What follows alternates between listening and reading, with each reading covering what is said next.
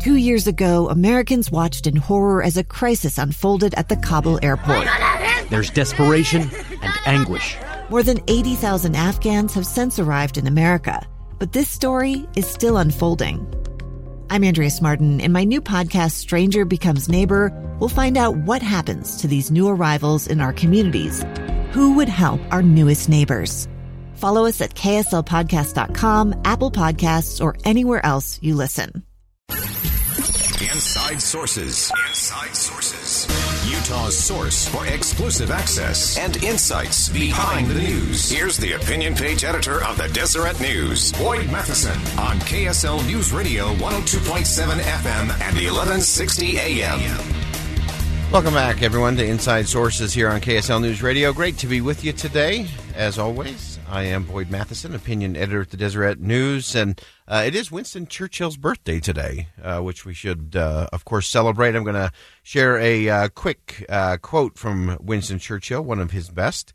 He said, "United wishes and goodwill cannot overcome brute facts."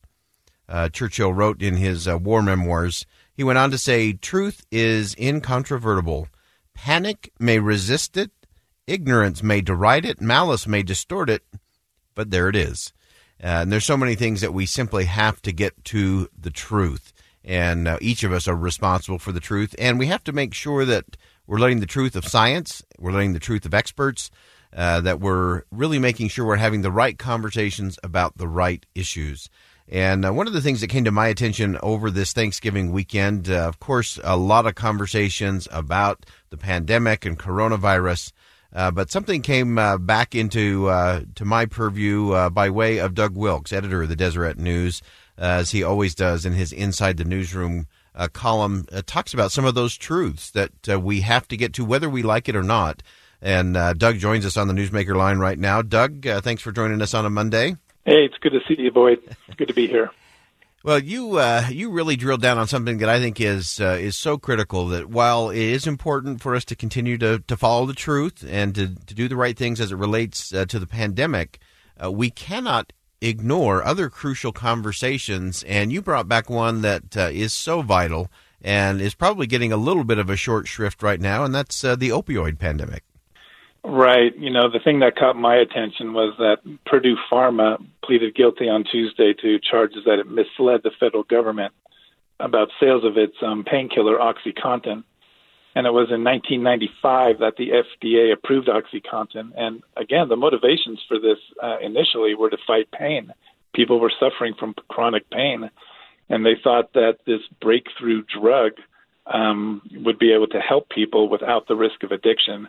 But, of course, it is very addictive, and we've been on this course of an opioid epidemic for more than a decade since that happened 15 years ago. Yeah, so it's been difficult. It is, and it's one of those where we always have to use that caution that sometimes in our rush to alleviate the suffering of some, we create even more suffering for many.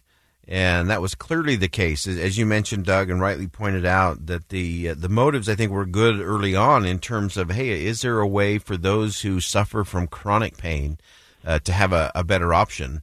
But I think in that rush, a lot of the corners get cut, a lot of the messaging gets manipulated, and we end up with this kind of a pandemic. Well, you're quoting Winston Churchill talking about facts. The facts were really, really difficult between 1999 and 2010. I've got some. I don't know if you can hear the sirens in the background, but I hope they're not coming for you, Doug. Yeah. No, me too. But anyway, the number of painkillers through doctors' prescriptions quadrupled, but the number of deaths associated with those drugs also quadrupled. And to have 450,000 people die between since 1999 to now, it's just remarkable. We did a very in-depth series a couple of years ago with the Deseret News, and I referenced that because Utah played a role in this. Utah doctors were working with some of the pharmaceutical companies, certainly with Purdue Pharma, trying to get these drugs to people, and whatever good intent, it did lead to many, many deaths in Utah. And we can do more than one thing, right? We can fight COVID, but we can also help those who are suffering from this and bring awareness to these painkillers being difficult and not helpful. Yeah, as you mentioned, Doug, the Deseret News has been doing a lot of work on this for many years in terms of battling that, creating awareness around that.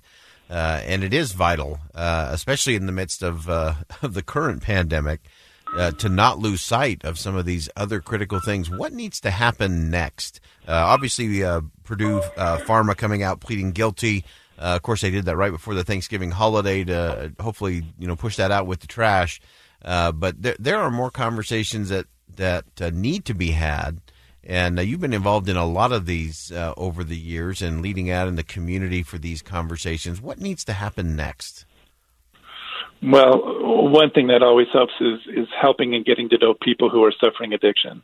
Sometimes that's a family member, sometimes that's a friend. And you start from a non-judgmental place, right?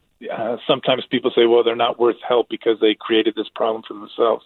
Well, we're better people than that. We want to help people. And just by bringing forth awareness, letting people understand, and it's not just OxyContin, fentanyl and the dark web that produced a lot of issues in Utah with people getting fentanyl or fentanyl laced with some other drug.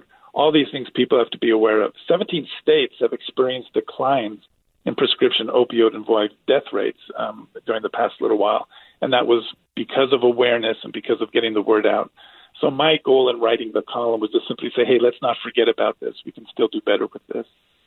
That's such a key, and like I said, it takes a lot of those crucial conversations, a lot of those tough conversations, whether that's with a family member or whether it's as a community or whether it's with the legislature in terms of how these things get rolled out and move forward. There's still many important conversations yet to be had. And Doug, just before I let you go,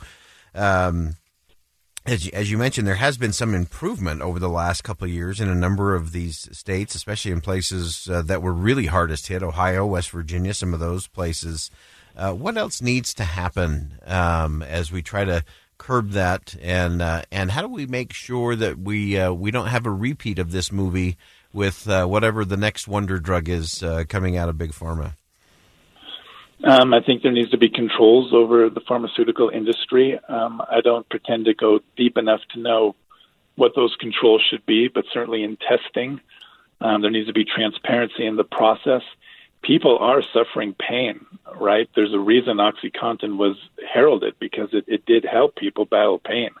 The mistake was it was not a good solution for chronic pain because of the addictive nature of it. And there's a lot of research on this. So I think you build off of the good that you've done in terms of fighting pain and then have enough checks and balances so that we're not so quick to prescribe the newest drug, the newest thing. So that's an ongoing process, and hopefully we have learned from this and can move forward. Yeah, wonderful. It's a great piece. You can see that on Deseret.com. Doug Wilkes, editor of the Deseret News. Always appreciate your insight from inside the newsroom, and especially relating to this other big crisis we got to make sure we keep our eye on even while we deal with COVID-19 and this pandemic. Doug, thanks for joining us today. Great. Thanks, Boyd. Good to talk to you. All right. We'll step aside for commercial break. When we come back, final segment, and we're going to talk about lockdowns, shutdowns, words that resound, words of the year, and much more. Stay with us here on KSL News Radio. We'll be right back. A stranger with a gun came upon two teens taking pictures under a rising full moon. But violence is only the beginning of this story. Sometimes I thought, there are no miracles. Yeah, there are, and this is a big one. I'm Amy Donaldson, and I've spent my career talking about how lives are undone by violence. The Letter is a podcast about how lives are remade. Follow The Letter at theletterpodcast.com or wherever you get your podcasts.